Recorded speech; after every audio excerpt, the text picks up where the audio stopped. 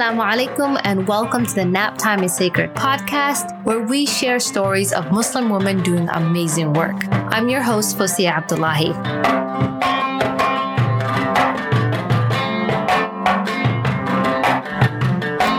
Assalamu alaikum and welcome back to another episode of the Nap Time is Sacred podcast. On today's episode, I have with me Dr. Uzma Syed, who's a New York-based board-certified infectious diseases specialist with an antimicrobial stewardship committee position, as well as an infection prevention committee, who is well published in pneumonia-related research. She teaches students in high school, college, and medical school, as well as medical residents about her specialty. Dr. Syed has been featured as an expert on several media outlets on infectious diseases. Dr. Syed, thank you so much for coming on today's episode. I really appreciate you taking the time. Most welcome. It's my pleasure.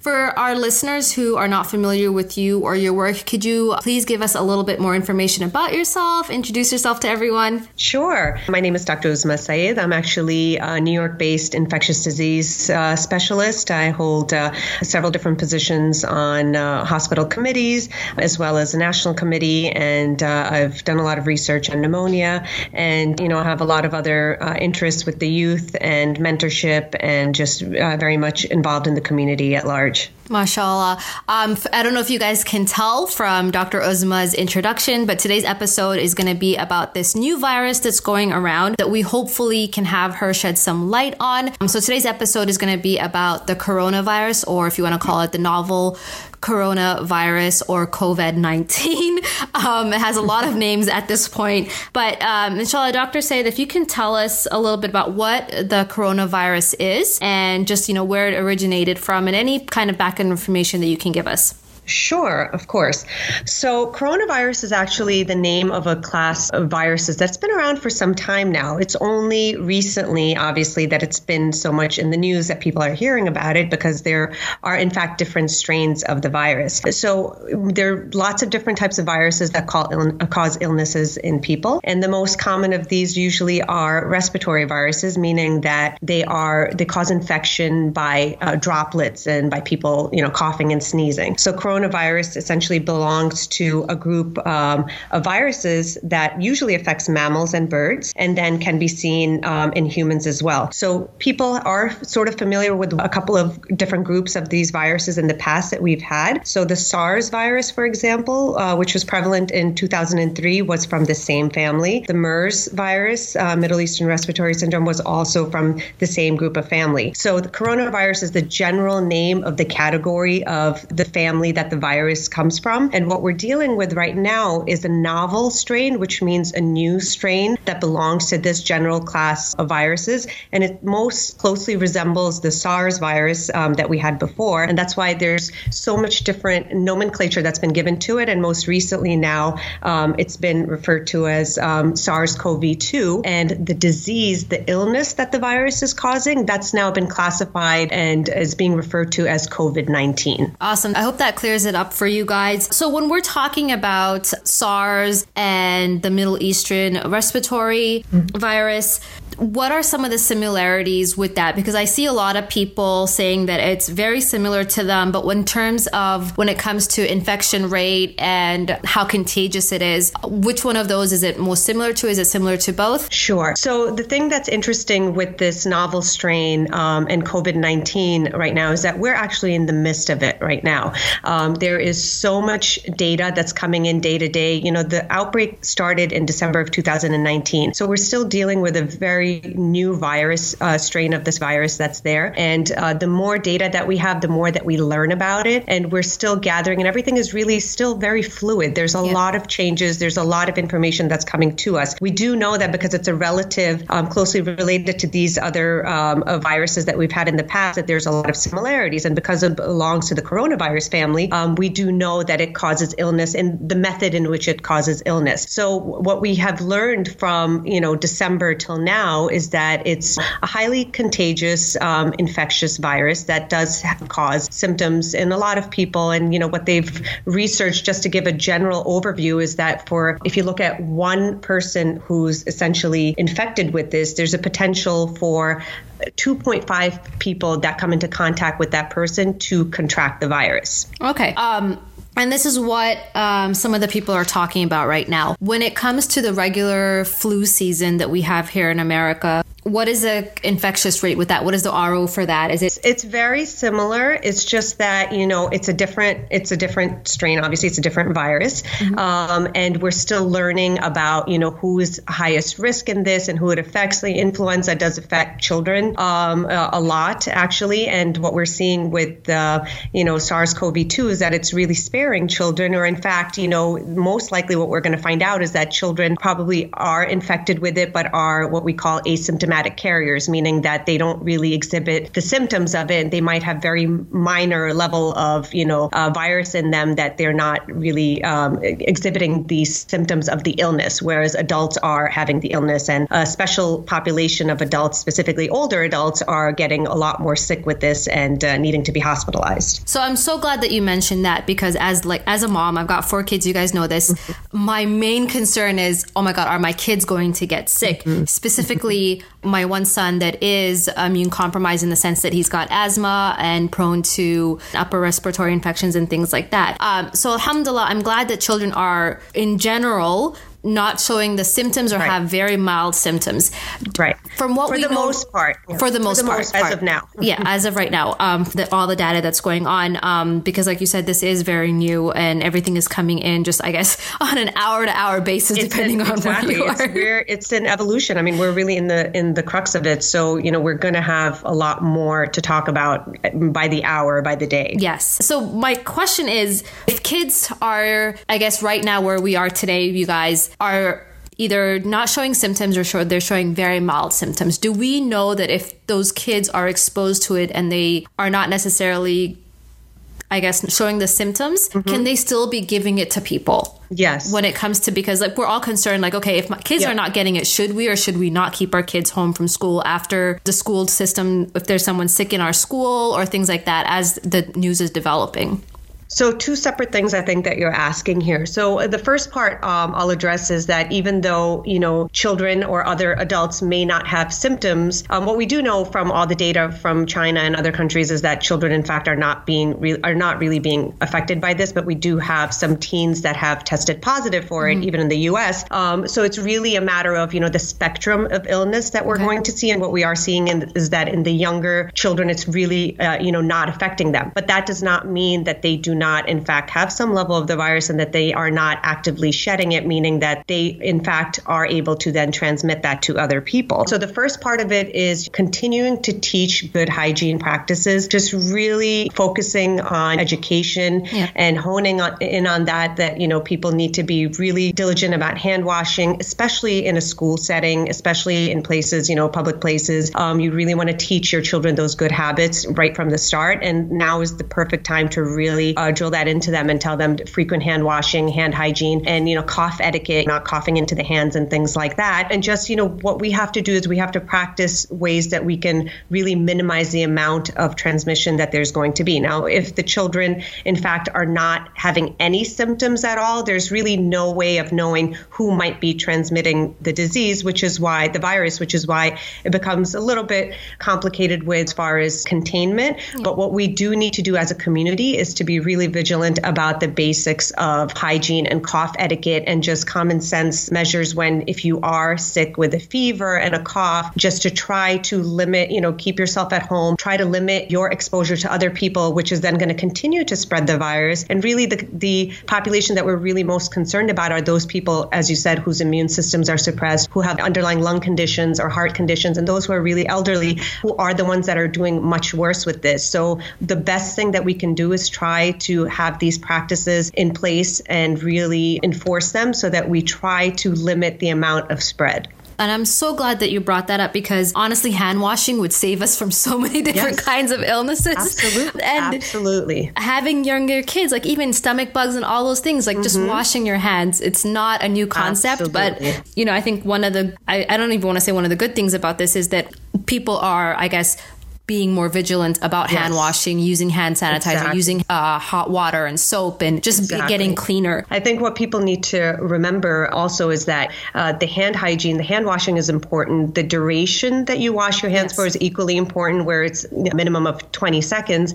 And just to put it in perspective, that these viruses have this outer lipid layer, and the soaps essentially can break that and kill the virus. Same goes for disinfecting surfaces. So, if we're thinking about really being aggressive, we want to really practice these habits that are going to be the most effective in controlling and getting rid of this virus. Yes. And I think, like you said, between cleanliness, just washing your hands regularly, and staying home if you're sick, those are going to be the two major things that help us. Unfortunately, we do live in an unsanitary world where people are not very cognizant of that sometimes, or just with the way the economy is in the school system with absences and, work and people needing to work. This is, I think, where our country is going to have the most difficult time if we don't put in stronger measures like other countries are when it comes to limiting exposure. But what I do want to talk to you about is, as Muslims, we go to the masjid, right?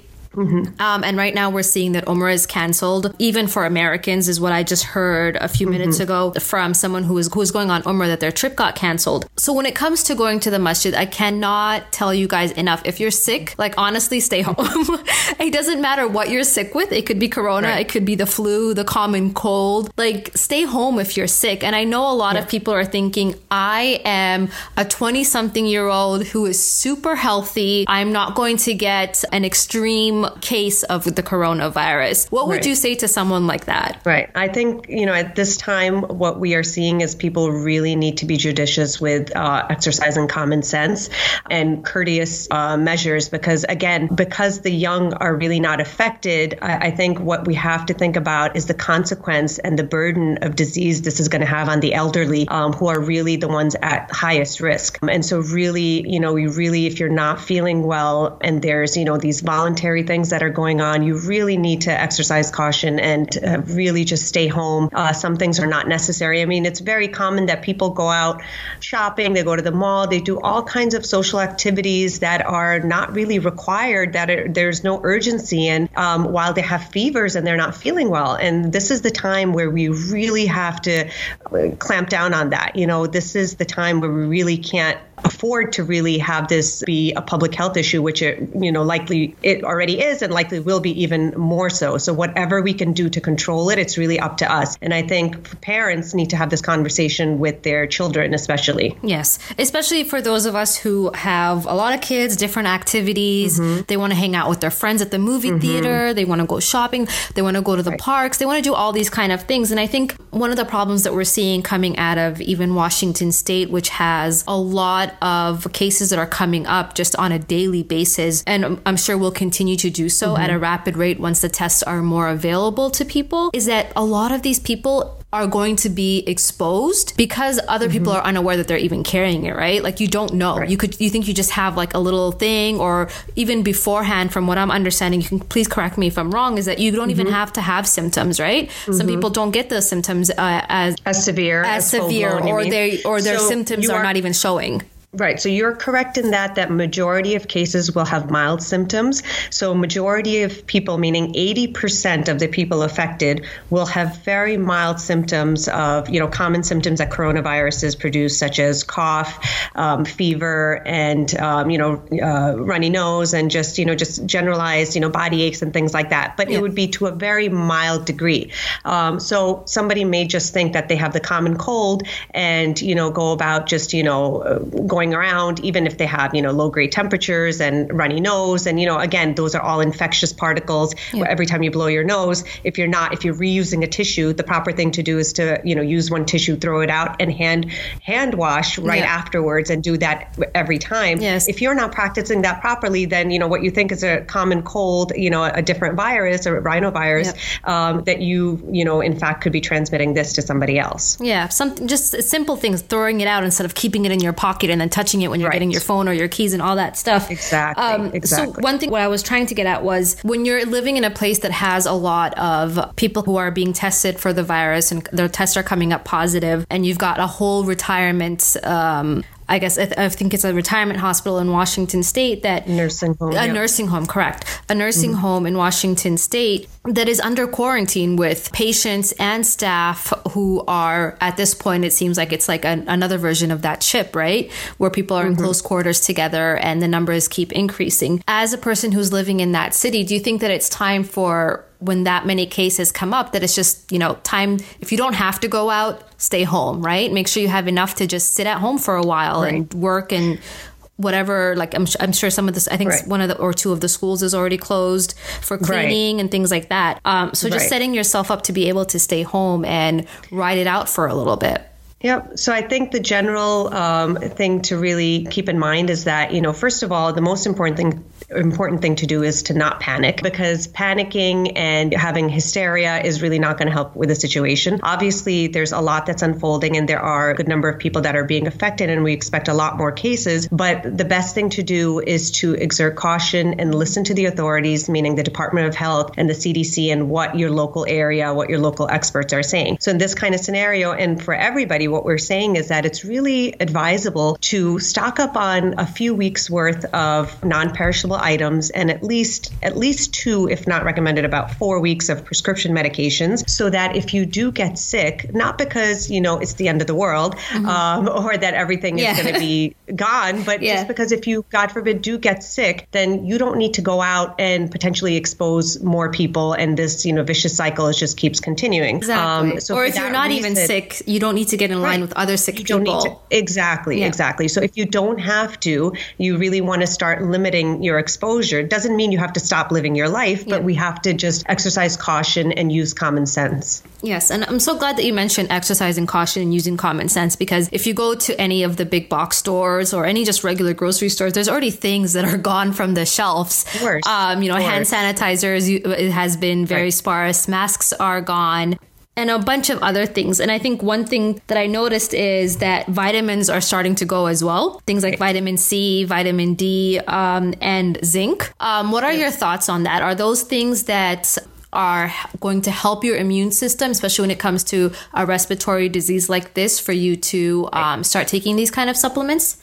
So there's no good data that's going to show you that vitamins are linked to, less propensity or less chance of, acquiring this illness. It's a respiratory virus that's highly contagious from just being exposed to the droplets that are around you. And when these droplets get into, your mucous membranes, whether it be the eye, the nose, the mouth, or if you touch, a surface where the infectious particles are there and these droplets have been there, or other people have transmitted the virus to the surfaces, and you touch that surface, and for example, a doorknob, somebody just sneezed or wiped their nose and then touched a doorknob, and then you go touch that doorknob, and now you have those infectious particles on your hand, and then you, like most people do, touch your eyes, rub your nose, touch your face. All of a sudden, that same virus that's there is now, inside of you, and you've contracted that virus. There's no data that shows that taking a vitamin is going to prevent that from happening. And because it's a virus, there's really no treatment for it. As you know, antibiotics only treat bacterial infections. They're not effective for viral infections. They are doing some clinical trials with some antiviral medications to see if they can be used to treat this. And hopefully we'll have some promising data coming out on that. But,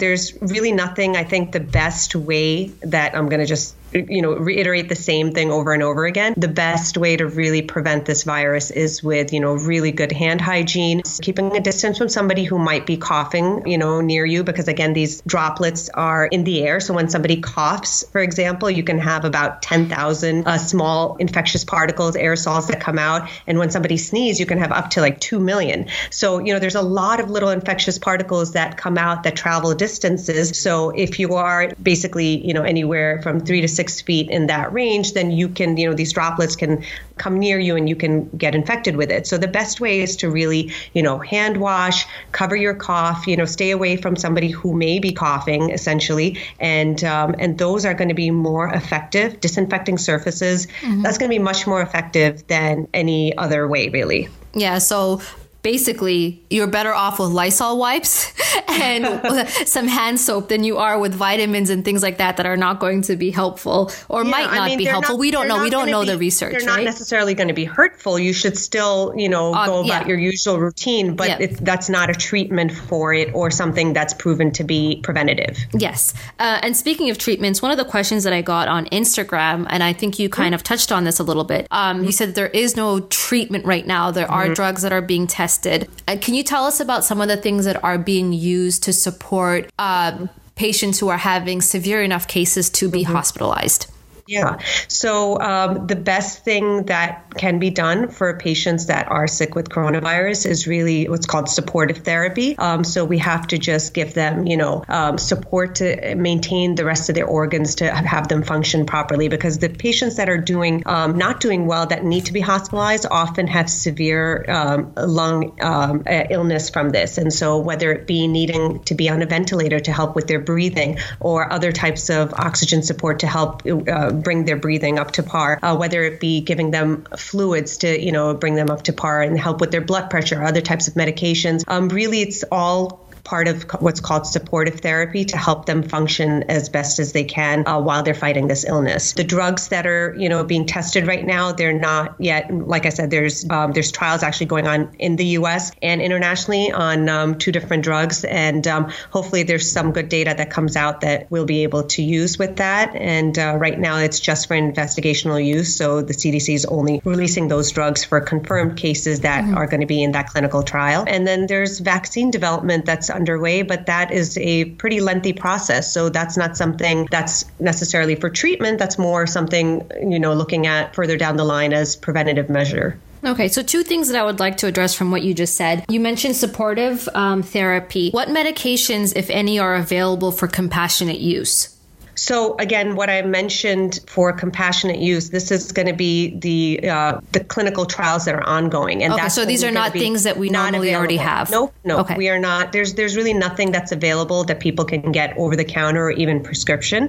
This one specific medication called remdesivir is really only being released by the CDC, only for people that are testing positive. That is, it's regulated essentially, and it's in the clinical trial right now. And there's another medication also. Again, the studies are still ongoing. Another medication that's more commonly used for other viruses, lopinavir, ritonavir, again, that's also being studied. But none of those medications are available for treatment of this because they're not, essentially FDA approved right now. There's still data that's being collected on it.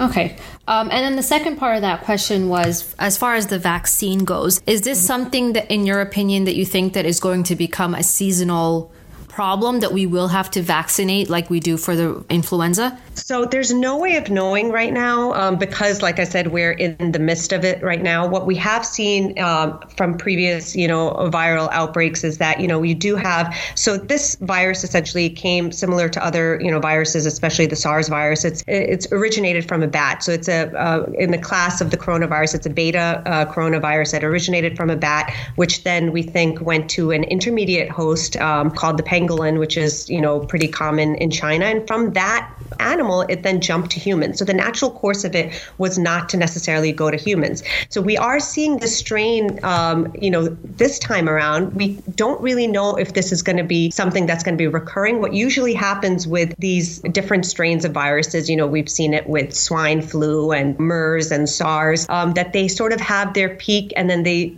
dwindle out. You don't necessarily need to vaccinate again because, it doesn't really come around the same way that it did in the past. Although there are still cases of MERS, circulating, but not necessarily to the extent when the outbreak first happened. So it's too early right now to say what's going to happen. We are still just getting into it in the U.S. Okay, great. Thank you so much for answering that. I think one of the concerns that people have, and I think some of the things circulating online have perpetuated this, is that it's just like the flu that we keep talking about. And I hear it all the time on social media and people's posts. And oh my God, we don't talk about how many people die from the flu. And everyone is, really exaggerating about the coronavirus. From your medical perspective, when it comes to the coronavirus, is it something that really should make us pause more than the regular flu? And I'm saying this as someone who is pro-vaccines and whose family is vaccinated against the regular flu. Do you think that this is as serious, if not more serious, and it's something that should be concerning? Sure. So, this narrative sort of keeps changing because, again, we are still in the midst of it, and a lot more is coming our way. We do know that, there's so many thousands of deaths from influenza every year, because we have a vaccine for it. A lot of those deaths, unfortunately, are preventable. Again, does affect people who, have underlying, lung disease, do worse, and, it affects children a lot more. So a little bit of a different scenario. When the first SARS-CoV-2, which was essentially referred to as 2019 nCoV originally, when it was first reported, because of the lack of data, just a small, as the outbreak was happening in China, it seemed that it was definitely more communicable than influenza and moving at a rapid pace. But then again, initially it was not as lethal. We didn't think not so much as much mortality. And we still see that there's 80% of people will still have minor symptoms. The issue is just that we are anticipating that there are going to be a lot more cases. It is going to be a public health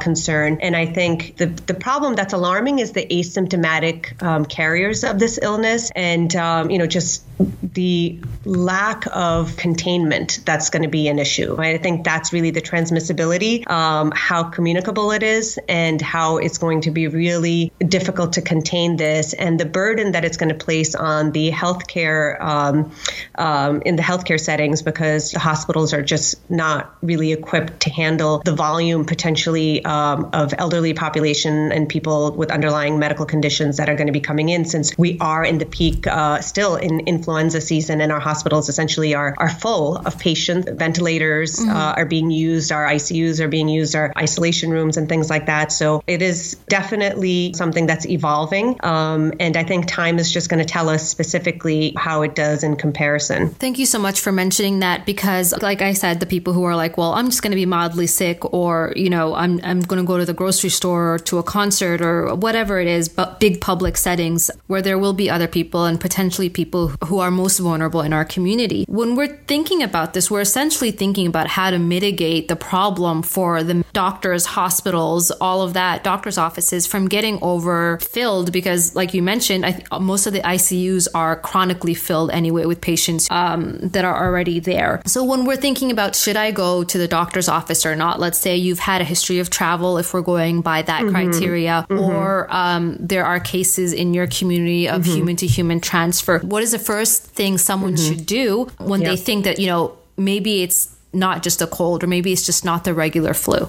Sure. So the best thing to really do is to consult with your doctor. What I would recommend is always a phone call, because depending on your degree of illness, if you meet certain criteria, especially if you've had travel or contact with anybody that's been tested positive, in that scenario, we would not want you to just walk into the doctor's office and potentially, exposing other people. There's certain protocol and precautions that would be taken in place. And if you, after your consultation with your doctor on the phone, if they are suspecting or if they escalate it further and discuss with their local health department, if you do meet criteria requiring testing or hospitalization, then they would then call the hospital and inform them that you are going to be going there, so that you are essentially triaged appropriately, limiting the amount of exposure you could have to other people. And I think this is something that you guys might have seen on news articles where it's talking about, especially like places like England, where people are calling in a number, and that number is telling, the operator is telling you if you can take yourself there in a vehicle, in your own vehicle. You go in there, they let them know ahead of time. But if you can't take yourself there, they're sending an ambulance to you with paramedics who are in full gear so that they don't get sick or pass that on to other people. So I think it's really important. I'm so glad that you mentioned making that call, taking that initiative. One of the questions that I also got on Instagram was, okay, my neighbor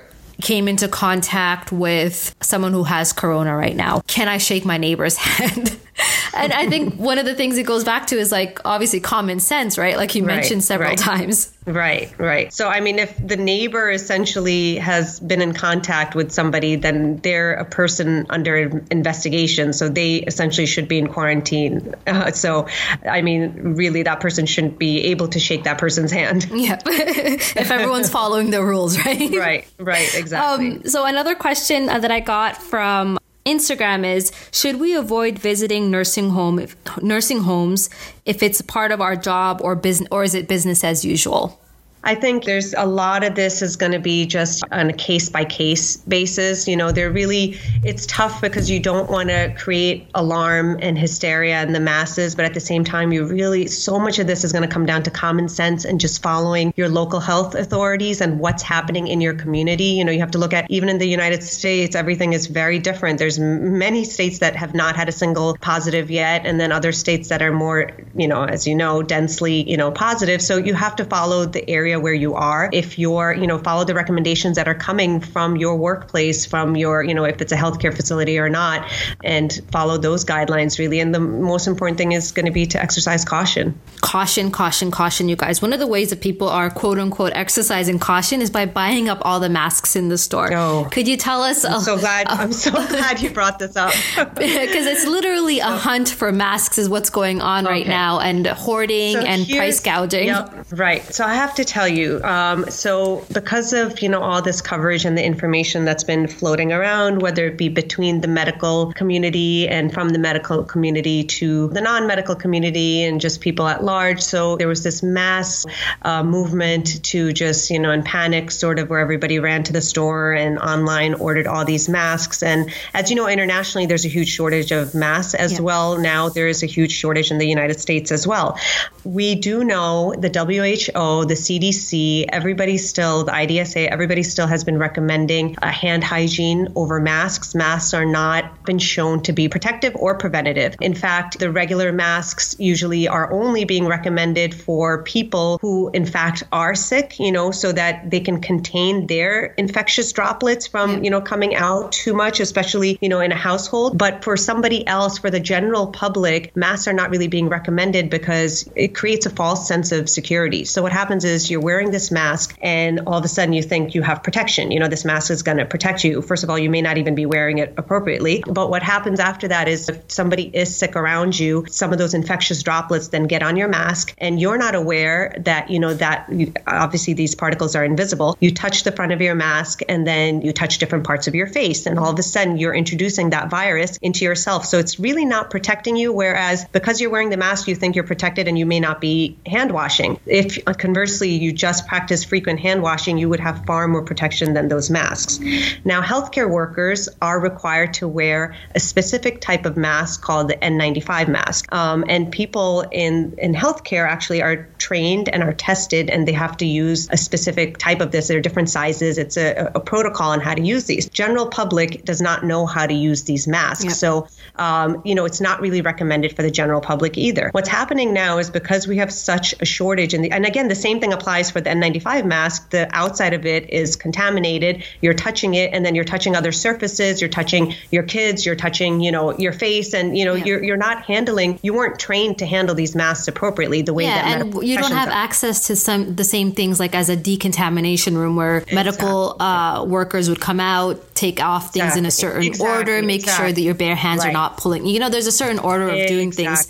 Yep. And we're not trained to do that. Exactly. Which is what's going to create a problem because then you're going to handle these inappropriately and then you're going to spread more of the infection. Whereas if you just hand wash thoroughly, that's going to protect you more than these masks. Because of the mass hysteria, actually, we have this huge shortage of masks. And in fact, regular masks are essentially really scarce in hospitals right now. And it's creating a big problem because like I said before, we are still in flu season. So those patients that are in the hospital with influenza, the healthcare staff is at risk because they are really running out of these masks. And then the N95 masks, which we need for different types of illnesses such as tuberculosis and, this coronavirus strain, we have limited supply of these also. So in the next upcoming weeks, there really is a potential problem and burden on healthcare settings and people that are really at the front lines. And honestly, they're the people who are getting called first. Those are the people who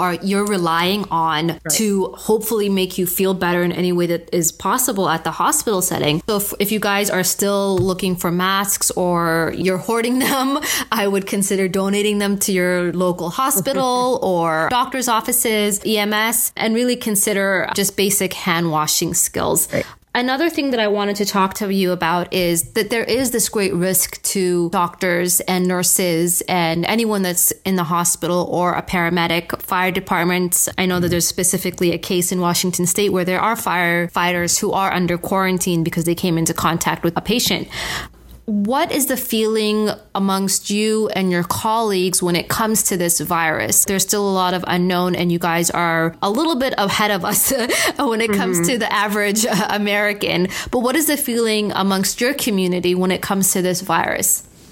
So there's a spectrum because, again, it depends on, what specialty you're in, what position you're in, whether you're, a respiratory therapist, a paramedic, an internist, a pharmacist, depends what your role is in the healthcare industry or, an infectious disease physician. So based on your role, it's going to really dictate, how much exposure you have and, what your thoughts are, because everybody has different thoughts on this.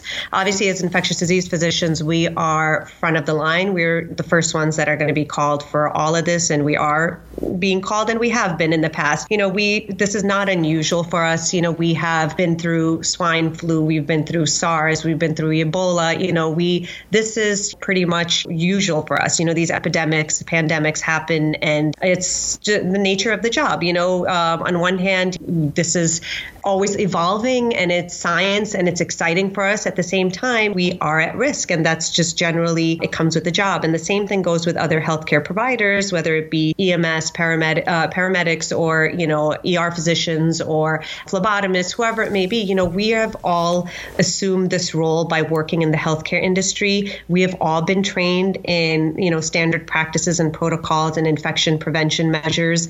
And, if we already have developed these good habits, which are required by us, it really prepares us for things like this. But this is obviously another level where we have to do even more training and more preparation. But as long as you practice things the way that it's supposed to be, it will mitigate some of that. But obviously there is, a level of anxiety between, amongst healthcare workers in different levels. But we just have to remain calm and keep the public calm and try to provide the best care that we can for our patients. And I'm wishing you guys all the best. There's a lot of sisters who've been on the show who are doctors and who are in the front lines of any outbreak like this and just regular illnesses that they have to deal with. So we're keeping all of you guys in our du'as and all the other doctors out there in the world. Do you think that America is going to reach the same level of trying to contain and mitigate the damages like we've seen in China or Italy or even Iran? There is no way to tell right now. We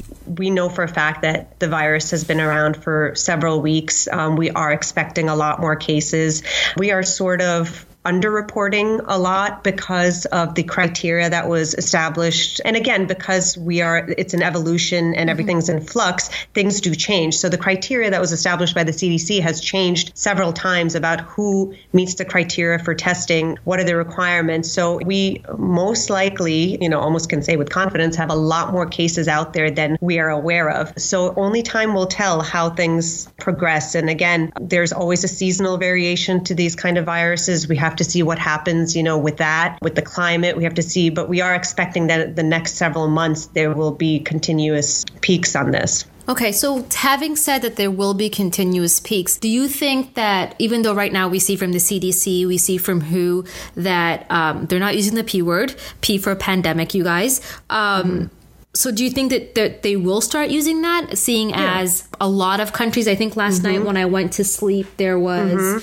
67 countries with it. And now today when I just checked before we got on this call, it was 74 out of 195 countries in the world, give or take Taiwan, if you want to say. Right. So do you think that this is something that they might come out with, and are they just kind of biding time to say, or trying to get mitigation in order? Yeah, I think it's very likely. And, I think it's just essentially going to be a formality. We already know that it's spread globally, and every country essentially is taking precautions, and it's there. It's already affected so many countries, and I wouldn't be surprised. And having said that, it's spring break next week, right? For a lot of elementary schools, high schools. College students are wrapping up exams and getting ready for their spring break. Do you think that maybe taking a step back and looking at the big picture of what's going on in the world right now, that maybe postponing flights is a reasonable request to make of people? Or do you think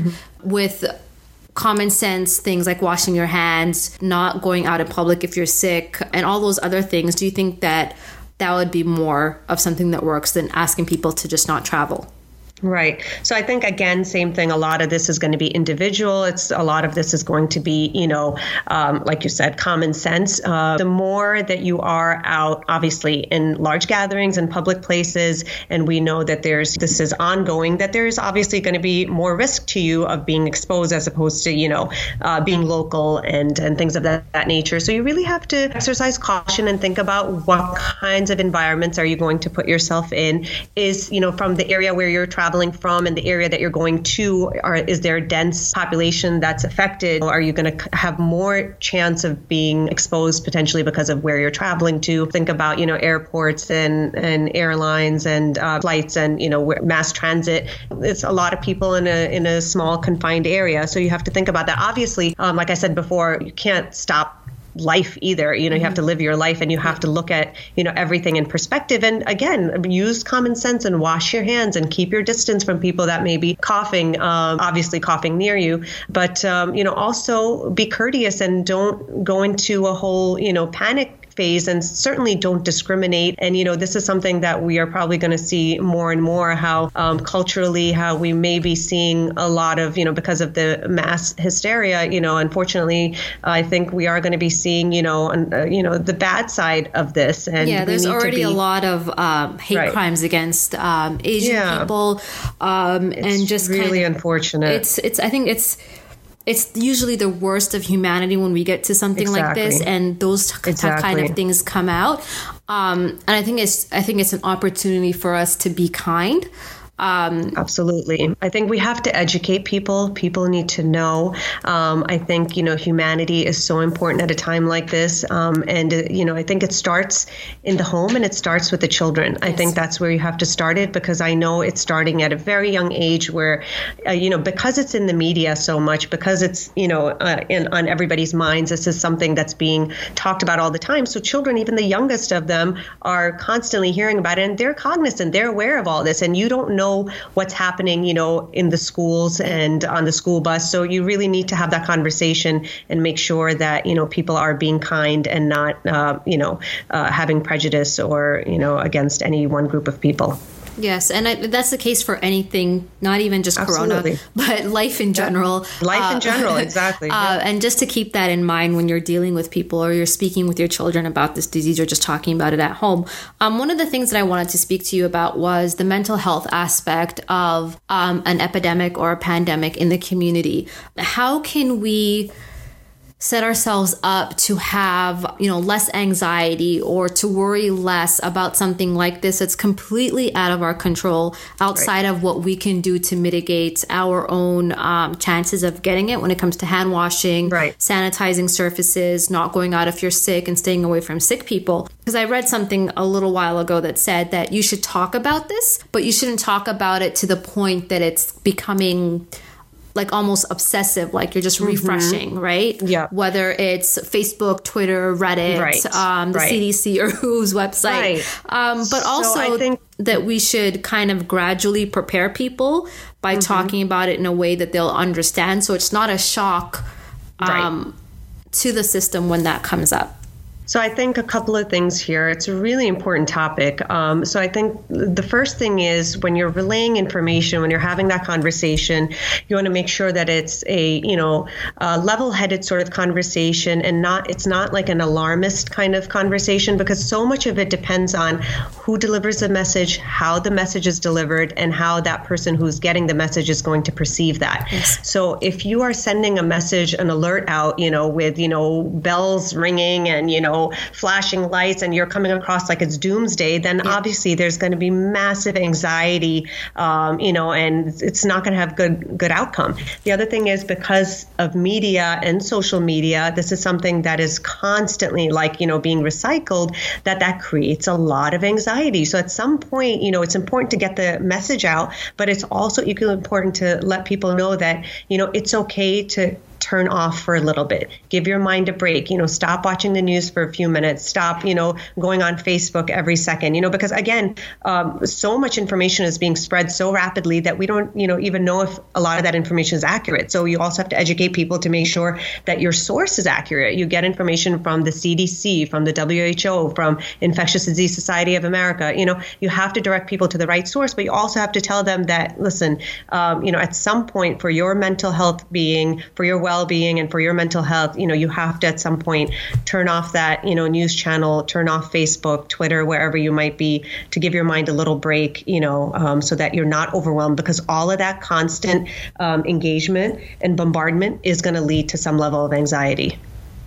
Perfect. That is such great advice. Thank you for sharing that with us. And I think one of the things that we can do is, instead of talking about it, get our house ready for it, prepare for it in the sense that, like, obviously don't go crazy, guys. Don't hoard things, save things for the neighbors. But just making sure that if we do get sick, that we don't have to go get things that we need. Like you mentioned, getting your prescriptions in order. If you take daily medications, cleaning supplies, that if you do get sick, that you can hopefully be able to contain it to one space in your house and be able to clean that area up.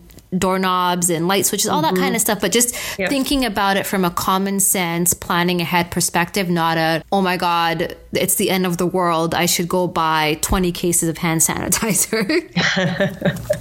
Absolutely. So I want you guys to keep all of that in mind. So for people who are looking for resources, obviously they can follow you on Instagram, you sharing information. That's how I found you. And also, I guess, the CDC, who, am I missing anyone else? I'm assuming local health department. Health departments, state health departments are very important because they'll have the most up-to-date information.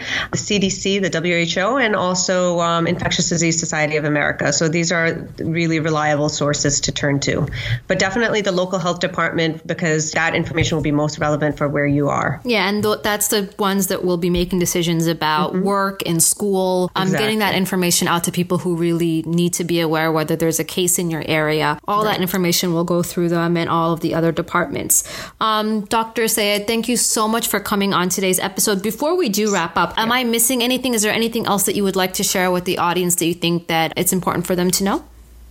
I think we covered everything. I just do want to briefly, very quickly touch on one more thing that was prevalent overseas that we might see coming in the coming days, because we are expecting more cases here. Just sort of a public service announcement is that whenever there's something bad happening, unfortunately, people take advantage of that. So there have been reports of coronavirus scams. So I think people need to sort of be aware of this and be really cognizant. If you get a call or an email from somebody claiming to be, the WHO, the CDC, and saying that, give me your login credentials and I'll let you know if you're at risk of having coronavirus.